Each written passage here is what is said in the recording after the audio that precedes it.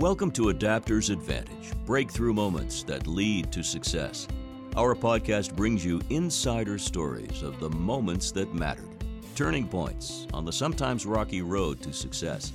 Here's your host, Mark Magnaca, president and co-founder of Allego, the workforce training and readiness platform built for distributed teams. Hi, I'm Mark Magnaca. Welcome back to our next episode of the Adapters Advantage podcast. Today, my guest is Rome's Auer. Rome's is the CEO of First Horizons Advisors, and that's the wealth management division of First Horizons Bank. He has over 40 years of experience in the financial services industry and more than 33 years with First Horizon. He served in a wide range of different roles across retail, commercial banking, management, strategic planning, wealth management, and even private client.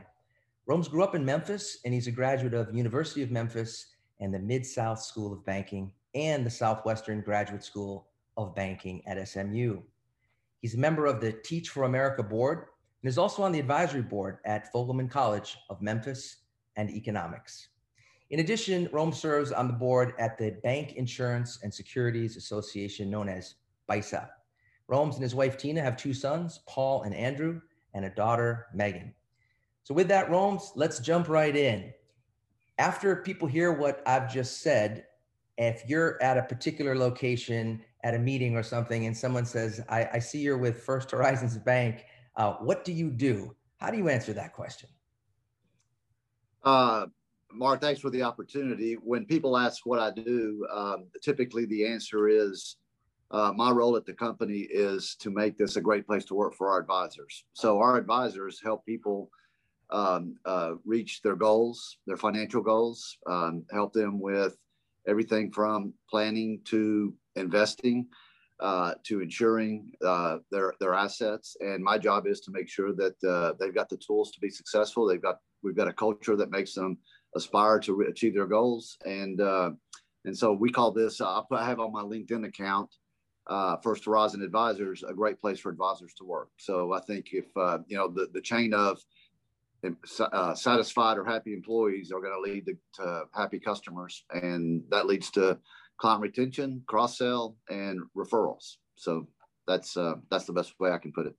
I love that, Rome's, and I particularly love how competitive your team is in this fiercely competitive world of wealth management, whether private wealth or sort of the mass affluent wealth space. The fact that culture is a differentiator and attracting the best people to want to work on your team and being mindful as the CEO that that's your job, is to create that kind of environment. I just love hearing that. It's really quite refreshing. So as you know, the spirit of this podcast is all about the ability to adapt. So I'm curious if you have a particular personal pivot point or a moment of learning that helped change your approach to your role as CEO. Well, yeah, let me think about that. Yeah, I guess as we think about the industry, and you look at our history, First Horizon, at the time, First Tennessee, in 1999, as I came into wealth management, my boss had run wealth management and was subsequently now president of the bank. And he had a vision that the future of our business was financial planning. This was back in 1999. And he set out to, and at the time, you think about how many CFPs there were in the industry. I think there were, in Tennessee, where we reside, there were probably 4 CFPs in all of Tennessee, I think, something like that. And he decided that we needed 30 CFPs to cover our footprint. So we embarked on a journey to get, we called it Fast Track, and we got some of our bankers and some others, and we put them through a 1-year Fast Track program and got them into CFPs, got their CFP designations, and we embarked on financial planning. And the way we did financial planning back then, it was objective, complementary, and customized. We still do today. And for him to have that vision, it really taught me that, you've got to be always forward thinking, and you've always got to look out for the next step. So in 2008, when banks, the managed money process really got started picking up in banks, we had a team meeting, and we said, look, we now have financial planning. The next step is how do we build a managed money platform for our bank? And our team all bought in. This would have been 2007, 2008. They said, yeah, that's the direction we're going in. So we had to convince our advisors that, you know, the commission business is still important, but that's not where the future is. And that embracing planning and embracing managed money is where we were, where we had to head towards. And at that point, we hired a CIO. And off we went, and now we are where we are today. And I think if you look at the statistics, our managed money program for and benchmarking is pretty substantial. And our advisors are saying, thank God we did that, because it completely changed the way they run their practice. Now they're advisory. Now they're thinking about their customers long term. They're not looking for that next sale that used to be our industry. You know, Rome's, for those listeners who are outside the wealth management industry, just to thread that needle a little bit more, what Rome's was talking about back in 1999, it wasn't uncommon. First of all, most banks didn't have any kind of financial program. Many of them didn't. And those that did, you would go in and it was pretty much, if you had a bank CD that was paying a certain interest rate, they might have a product from an insurance company called an annuity that they could offer you. And in that case, some commission revenue was generated. And what was switching, the vision that Rome's is talking about, is the ability to realize that model wasn't going to be the future, and rather the model of really helping people manage, both by having a financial plan and having their money managed where they pay a management fee. And clearly, over the last 20 years, that vision has played out. And it's really cool for me, because that connects back to what you said in your first answer around culture. You whether you started it this way or not, my suspicion is you've helped create a better life for so many of your advisors, because being a financial advisor who has some annuitized business that comes in every year versus starting from scratch is a completely different environment to work in. Yeah, I think that's very well said. And we've seen that transformation. And now when we recruit and bring people into our company, and we always tell the recruit, look, you need to talk to 2 or 3 of our advisors before you make a decision, just to make sure that that you really, we don't want anybody coming here and get surprised, right? Your second day and you say, well, I didn't know you did it that way. So our advisors are our best recruiters now because of the way we do business. That's great. So let me back up a little bit, Rome's. I know that your father was a doctor, and so you grew up in this mindset of service with his role at a hospital, St. Jude, that so many people know right there in Memphis. How do you go from that environment to getting into the financial services business? Yeah, my father was a great role model. He was very humble and really, you know, when he first came to St. Jude, and basically every patient that he saw passed away. Leukemia was a killer. There was no treatment for it. And he spent most of his life figuring out how to help put leukemia into submission and allow people to live normal lives. So when you have somebody like that and you're living with somebody like that, with that kind of stress, and then for him to come home and interact with him, he was my first soccer coach. And I can tell you all kinds of stories about that. But just to have that kind of role model and see the service that he provided to his patients, to run into his patients today, now that survived, and they tell me, "Hey, I know your dad, and he saved my life." I mean, that's service at the highest level. Sure, it certainly is. Yeah. Yeah. So when I got into the business, and you think about the role of banks and the role of financial services companies, it's to serve your communities. And I took what I learned from him, and try to live like that every day. And you think about the reputation that banks have, you know, oh, Wall Street. That's not us. I mean, we're in the communities. We're helping our clients. We're trying to figure out how to be better citizens. And so my dad was a great aspiration from that perspective. So one of the things I've noticed, Rome's, in our conversations is that in order to thrive in an environment like you've been in over 33 years, there's this framework of a growth mindset versus a fixed mindset. And it's very clear to me, you have to have a growth mindset to keep pivoting when these opportunities keep presenting themselves. So how did you develop the mindset when you were first at the bank working as an employee to be able to continue to pivot ultimately to being CEO? That's a great question. And there's so many things that come to mind. The thing about business and developing strategy, the important thing is that to keep in mind that any organizations that's not growing is not thriving. However, you've got to grow judiciously. It can't be growth for growth's sakes. I had the same gentleman I referred to earlier that was my boss that led the financial planning effort at Vision for us, also told me one time, he said, you know, you got to keep in mind that there's not $1 of revenue that's worth stretching for if it's going to sacrifice the compliance or the culture of the company. However, you still have to grow, but it's got to be the right kind of growth, and it's got to be well-rounded. All the stakeholders have to benefit from the growth, right? Because, I mean, a good example, I guess, is we could go out and grow loans faster than the market. And some banks have done that in the past, and banking has done that in the past. And that goes back to the 2008 mortgage crisis, right? Right. You can lower rates, and you can change your credit standards, and you can you can grow loans like crazy. And at some point, though, you pay for it when the economy turns and things go bad and the profitability is hurt. So that analogy you can use for everything in business. So what we've learned is we've always got to be looking at what's our next business that's going to be the $10 million revenue business for us. We've got a couple that we're working on now. But at the same time, part of strategy is what are you doing that you need to stop? You know, as I said in business, and I can't remember who actually is credited with the quote, is part of strategy is what not to do. Yes. So, yeah. So we're constantly thinking about, okay, what's our next growth strategy? What's driving the growth today? Let's nurture what's growing today. Let's figure out what our future growth strategies are, and let's stop doing what's not working.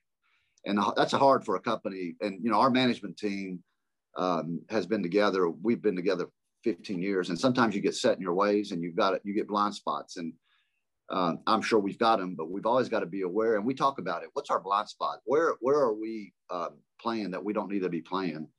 And stop that. And sometimes it's hard to communicate that. You know, advisors, as you said, are competitive, and sometimes there's something that they're doing that they think is working, and we look and they say, no, you know, it's not really working. It's not profitable, and we've got to stop that. So it's a constant.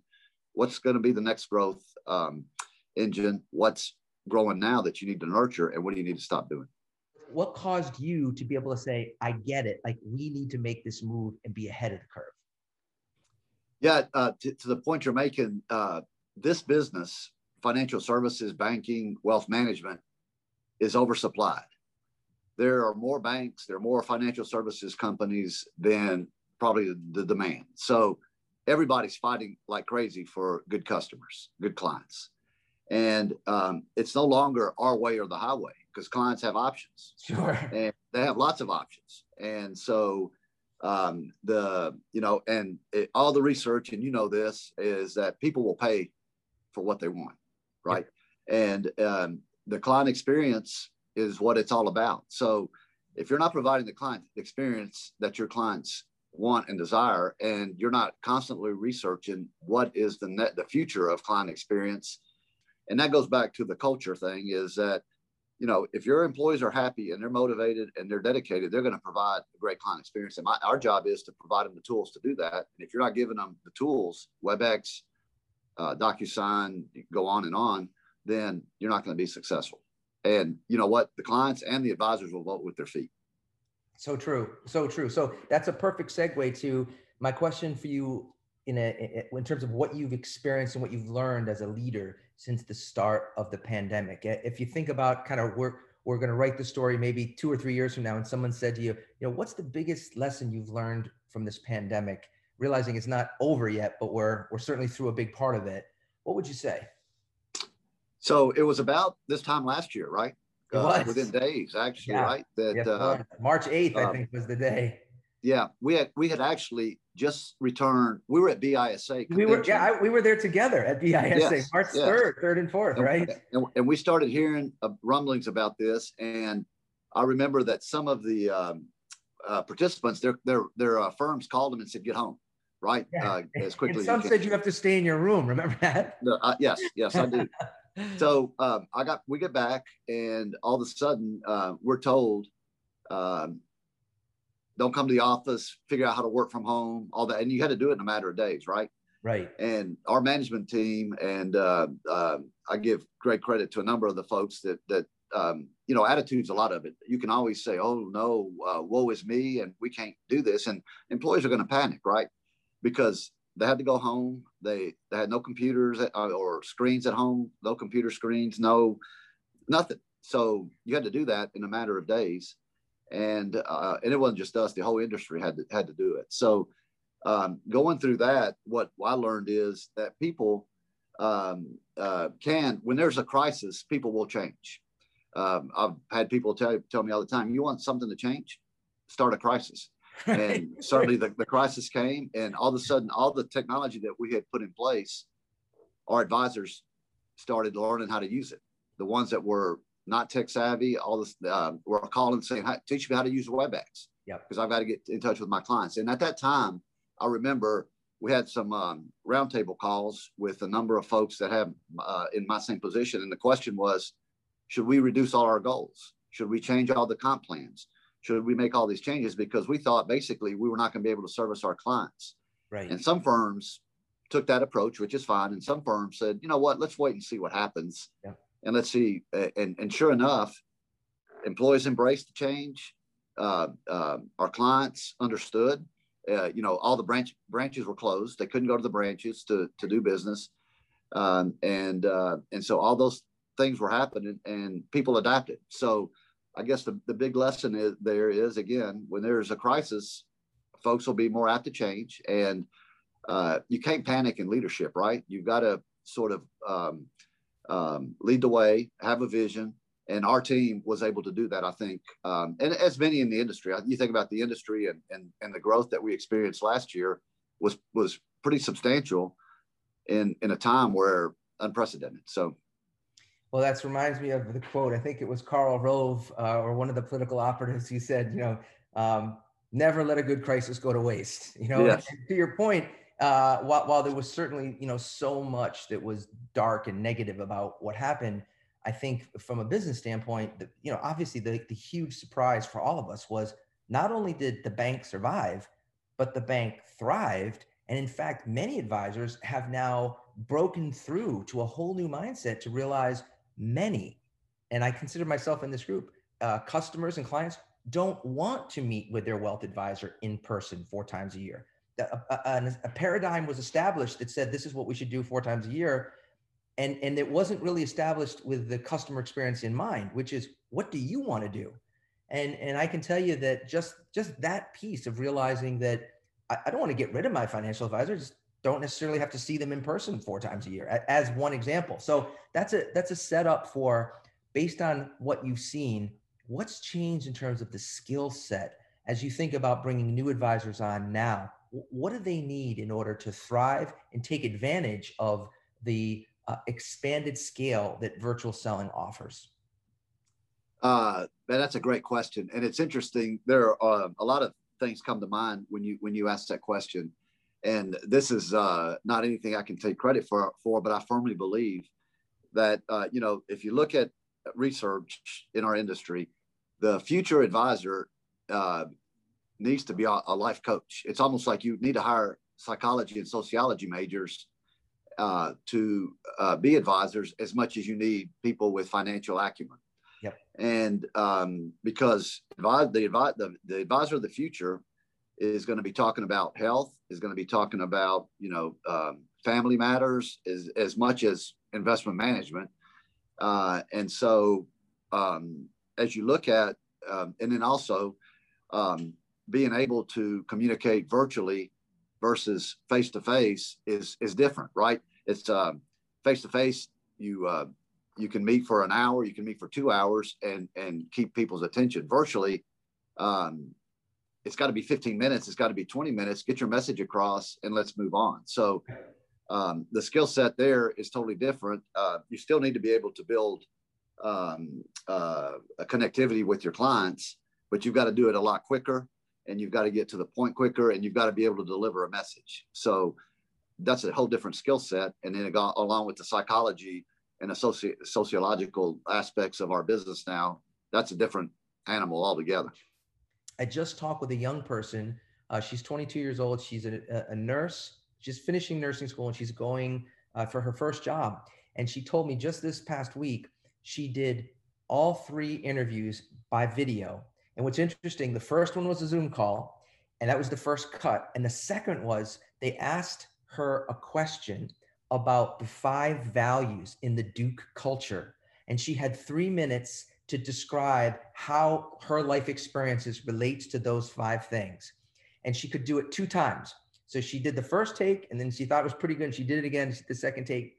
She's got the job. And the whole process was virtual, both video, synchronous video, and then later asynchronous video. So this piece of having that in the criteria, I think, is a really important thing for people to realize, not just for financial advisors and in financial services, but really across all businesses. This is a skill set that is going to be more and more valuable in the future.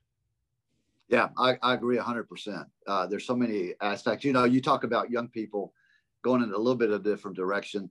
I talk to young people quite a bit, being involved with the University of Memphis, and I'll go to events and we'll talk about what do you do? And I tell them, and they say, well, I never want to do that. And I ask them, why? Well, I don't want to get on the phone and try to sell somebody something. And that's the perception of our business, and that's not our business. So I tell them, so my response is, okay, so pretend that your job is to talk to people and help them achieve their financial goals, and you coach them through that. And then all of a sudden it's a different spin, and they say, yeah, I'd love to do that. But that's not where our industry is. So you've got to have that kind of skill set, and also what you're talking about, which is deliver the message, and now do it virtually as well. It's a different world for sure, and different skill sets needed to be successful. Well, the truth is, it's such a great business in so many ways. And you're absolutely right. There's that perception, which, look, the perception isn't completely wrong. When people watch the movie Wall Street, or they watch Wolf on Wall Street, like they saw kind of that snapshot in time, and it's easy to form an impression from it. But as is the case in most things in life, that's not necessarily accurate in terms of the broader industry. And so yes, this life coach metaphor, I mean, I absolutely can see that broadening the kinds of people and the diversity of people who want to participate in this business when they can think of it that way, versus, being Leonardo DiCaprio on the phone, punching some penny stock that someone says. So let's talk about, just in terms of, you talked about culture. How about this idea of building a sense of community? How have you done that during the pandemic as the CEO? Well, I'll give you just sort of an example that of one of the things that we did, and it's sort of a little mushy thing. We asked everybody, when this first started, everybody went home, right? So everybody's working from home. People have kids, people have whatever.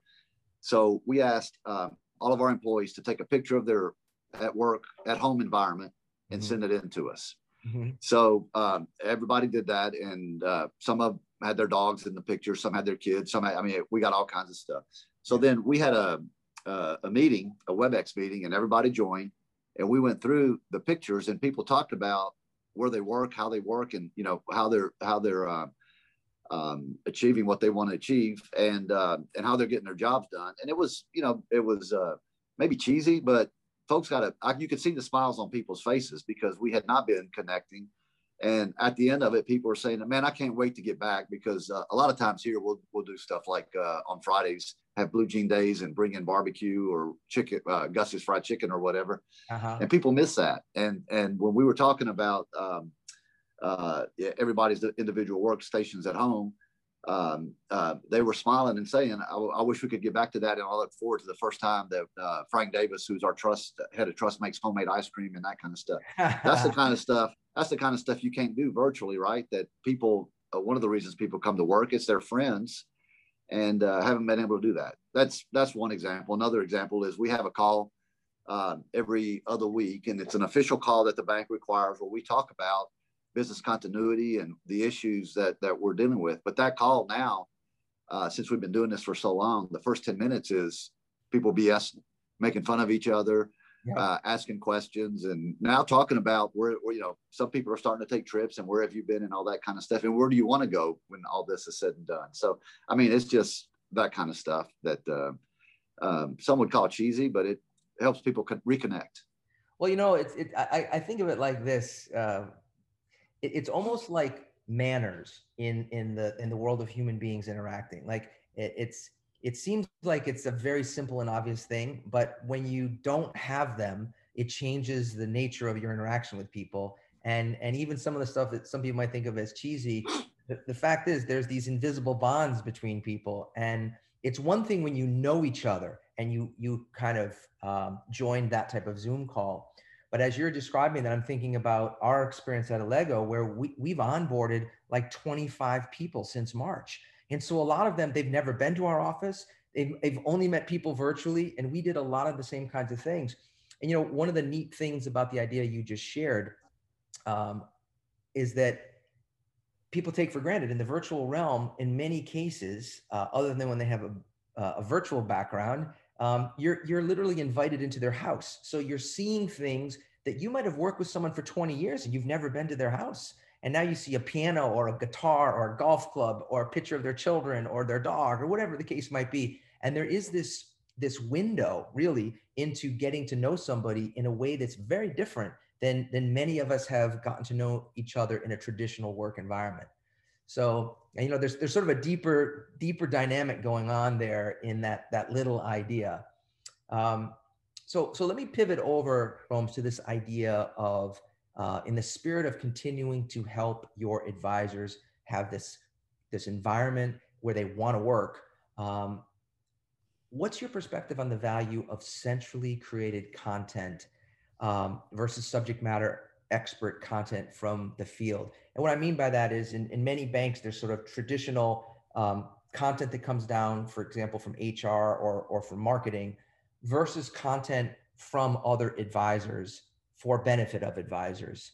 What's your take on kind of the interrelationship and how those are working going forward? Well, that's a great question. And the important thing there, it's not my perspective, it's our advisor's perspective. So the best way to answer that question is 2 years ago, in order to continue to drive our culture, we made a decision as a leadership team to start an advisor council. We had done something like that before, where we would bring in our top advisors and talk to them about stuff, but we formalized it. So we asked one of our longtime top advisors if he would chair the council, and he accepted. And he basically, we had people, we demonstrated the vision or communicated the vision of what we wanted to do. And the vision was basically for them to drive enhancement to our culture. And so he basically, we took nominations, he formed the council, and we embarked on looking at our culture. So I was told by some folks, be careful what you wish for, because they're going to come back and tell you they need a different comp plan. They're going to tell you they need everything that they need and everything that's broken. Right. So I've been the very first meeting, I still remember it. There were probably 8 of us sitting around the table, and it was not like that at all. They basically started talking about, how do we make this an even better place to work? How do we make this a more productive firm? And what they decided is that in order to be an advisor at First Horizon, you needed to have a certain level of skill set. And we wanted a common holistic customer experience across our entire company.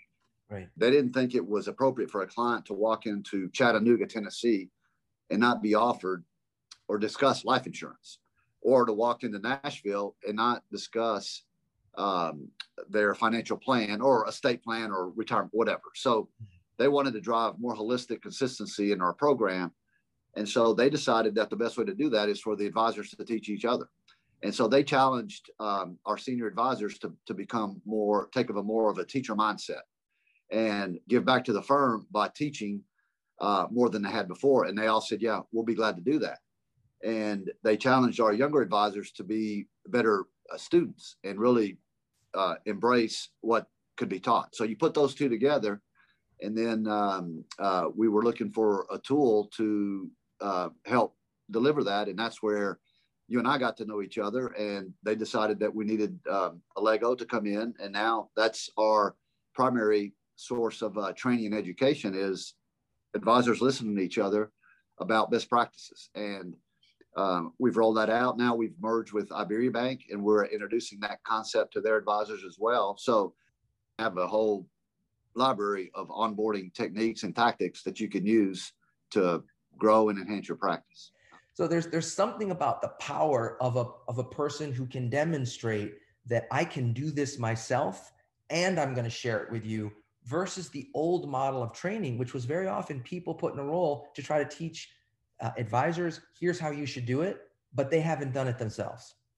Yeah, that's very well put. And to add to that, now when you go hit a golf ball and you can video yourself and see where your elbow is, our advisors are also doing that, right? So they'll get together and they'll role play a situation. They'll videotape it, and they can use that, or they'll use the Allego system videotape. They'll use the Allego system to record it, and then they can go back and do play-by-play analysis, just like professional football and basketball and other teams do. And there's nothing like the old saying, a picture is worth 1,000 words. Well, when you see your elbow sticking out like that over and over, you finally figure it out. Yeah, I've got to fix that.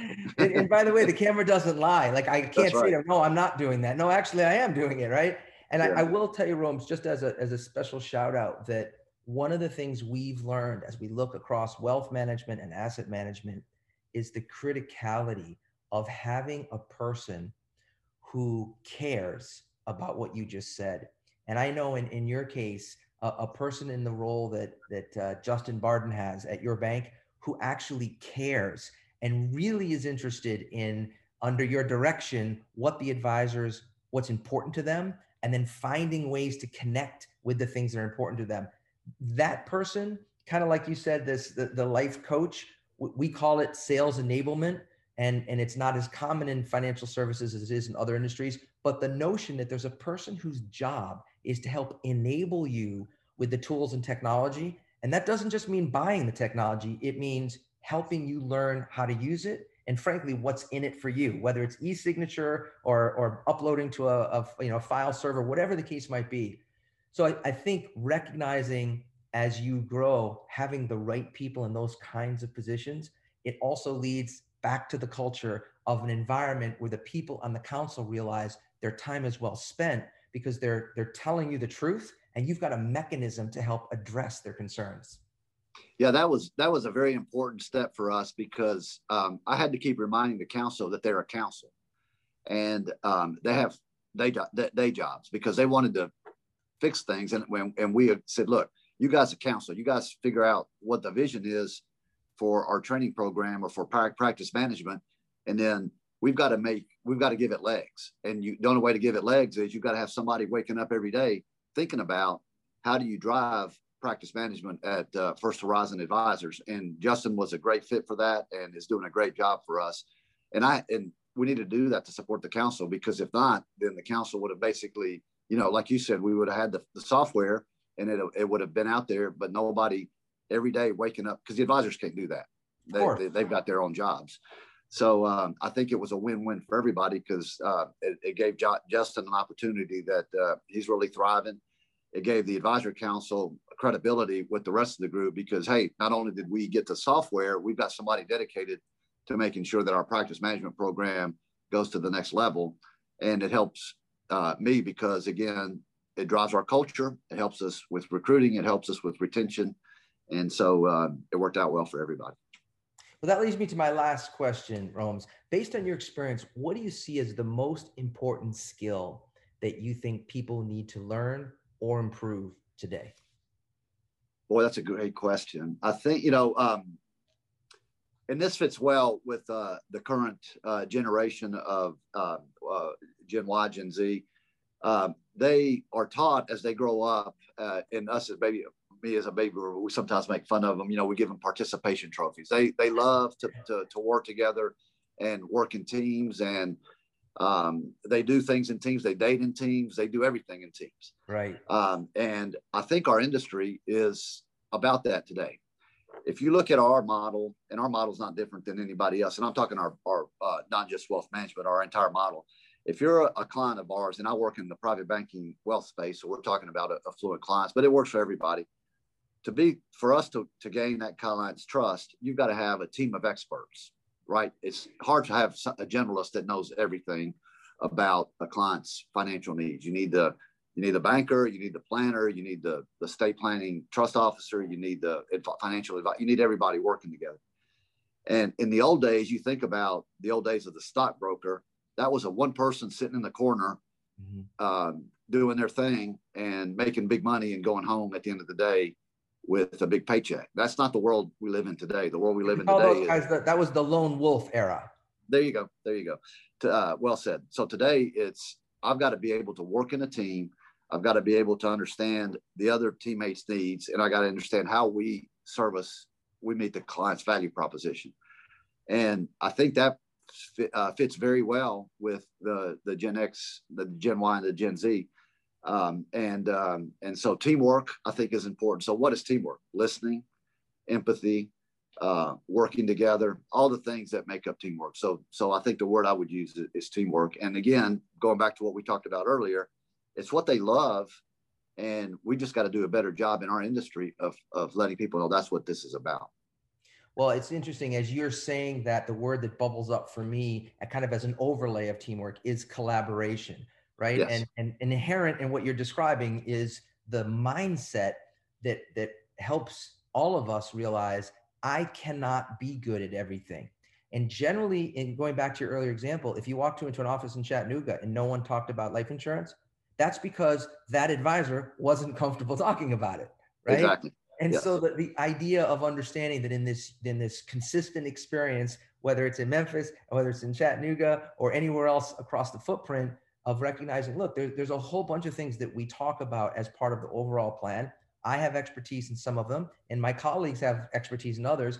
And in this collaborative way, over time, you're going to get to know these different people to make sure that we've covered the entire plan. And even as you hear those words, if you think about a young person hearing this right now, who's thinking about the industry, and they're realizing, you know what, the idea of helping people and sort of being this life coach and working in a collaborative environment, that's a lot more compelling than that old vision of sitting at a desk in front of some terminal, right, making cold calls. Yes, absolutely. Yeah. And I think it all ties very well together, and it's life satisfaction, right?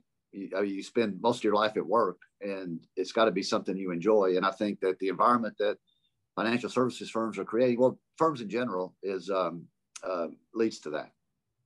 So, Romes, let me leave you with this. If folks want to learn more about you in particular and First Horizon Advisors, what's the best way for them to do that? We're all over social media. I'm on LinkedIn.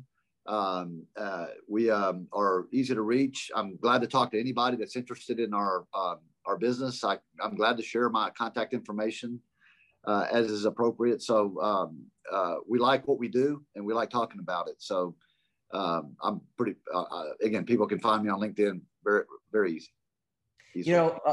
Romes, I think the spirit of what your organization does really does come through in the way that you talk about it. There's a genuine affection. And I love that idea. We call it success at work is fundamental to human happiness, right? And you're absolutely right. You're going to spend at least a third of your life, maybe more than that, at work. Why not choose a place in a free country to do something that gives you meaning, right? So the way you've just described it, it wouldn't be surprising to me that there's some people who are listening who have children who are graduating from college who are thinking, that's a place that maybe I should have them check out. That's great. Thank you for the opportunity. This has been my pleasure, for sure. Thanks so much. Thanks for joining us this week on Adapters Advantage, available on all major podcast platforms. Make sure you visit our website, allego.com, where you can subscribe to our podcast so you'll never miss an episode. If you liked this show, you might want to check out our virtual training kit to learn how to keep a remote team running at full speed. Go to allego.com/virtual to download your kit today. Be sure to tune in for our next episode. And don't forget, one new idea can change your life.